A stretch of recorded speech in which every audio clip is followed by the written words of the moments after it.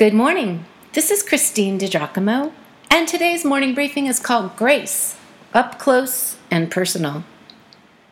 We continue our foray into grace, inspired by the grace of the folk in the first century Antioch community in Acts chapter 11. With God as the originator, the source of grace, we can participate in it through the grand experience of our lives. As a hummingbird gains nectar for sustenance, so we first gain grace from God and are then able to share it with others, right? The last morning briefing was, Can you touch grace? So if you haven't listened to that or read it, you might want to do so. Practically speaking, what does grace look like? Like on a personal level, how might we trade in grace? Well, I remember a time I took note of grace in a couple different settings.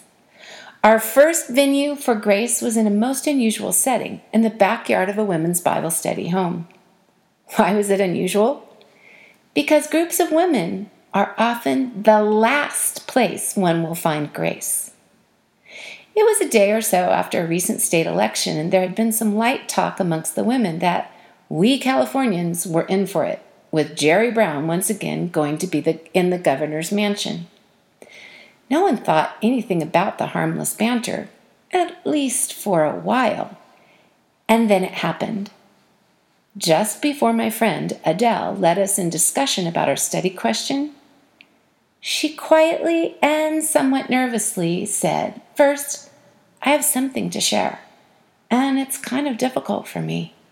'Cause, see, when y'all were talking about Jerry Brown, well, I once again felt like an outsider." Which is not all that unusual in Orange County because it is so Republican and so politically conservative. However, I am not. And it hurt. I do not want to feel like an outsider in the place where I should feel and experience the love of my Christian sisters. Yes, you could have heard a pin drop, even though we were outside. What a wonderful teaching Adele blessed us with when she nervously told us how she felt.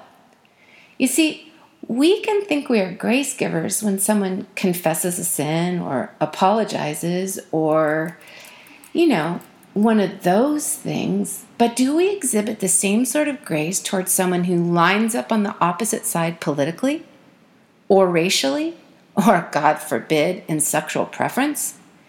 Because in each of these circumstances, you and I, Christian, are called to be grace givers first and foremost. And then something else happened that day. Another sister said, "Adele, I would like to apologize and ask your forgiveness. See, I think that I give grace to people, but I never thought of grace in this instance. I posted my feelings of despair over the election results on Facebook, never thinking anything about what you are saying. Grace." Now, this sister, the second one, hadn't even been present for the banter, yet she owned it. The lesson on grace that day, first from one and then from the other, exceeded the lesson I taught, for the lesson of grace was lived. And then too, on another day, this time on the mean streets of Long Beach, Ali, a brother who lives in Lincoln Park, was waiting when I pulled up to the curb of the sanctuary where our group gathered. Thrilled to see Ali again, I jumped out to hug him and welcome him back. His return meant he felt accepted in our midst, or he would not have returned a second time. Why? Ali is a Crip, a gang member, who lives on the streets, has led an openly gay lifestyle, and is now HIV positive. It is no secret.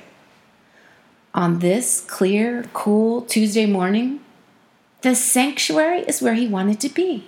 He was looking for hope. He was looking for answers. He was looking for grace.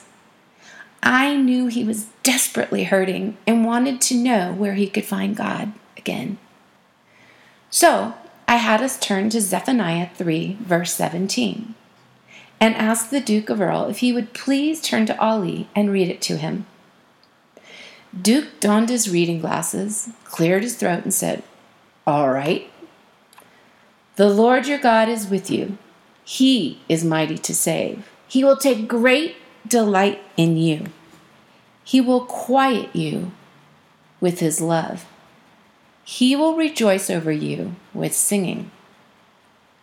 Well, Duke didn't even get to the second sentence before Ali burst into tears. I got up from my seat, crossed the circle, and reached out to hug him. At that point, he was racked with inconsolable guttural sobs, so I held him, while all around the room, eyes filled with tears. It was a holy moment. My dear ones, when the children of God can be alongside someone in his pain and just be still in reverent silence, God is present. A holy moment indeed.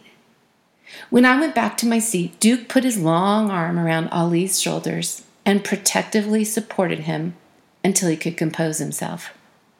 Duke extended grace to Ali. And through the life-giving word of God, Ali received grace in the form of a God who delights in him, a God who will quiet him with his love and rejoice over him with singing. Ah, the look of grace. I just can't get away from what C.S. Lewis wrote. The drippings of grace, longing for a scent of a flower we have not found, the echo of a tune we have not heard, news from a country we have never yet visited. Hey, how about you and I look for ways to be grace givers today? What do you say?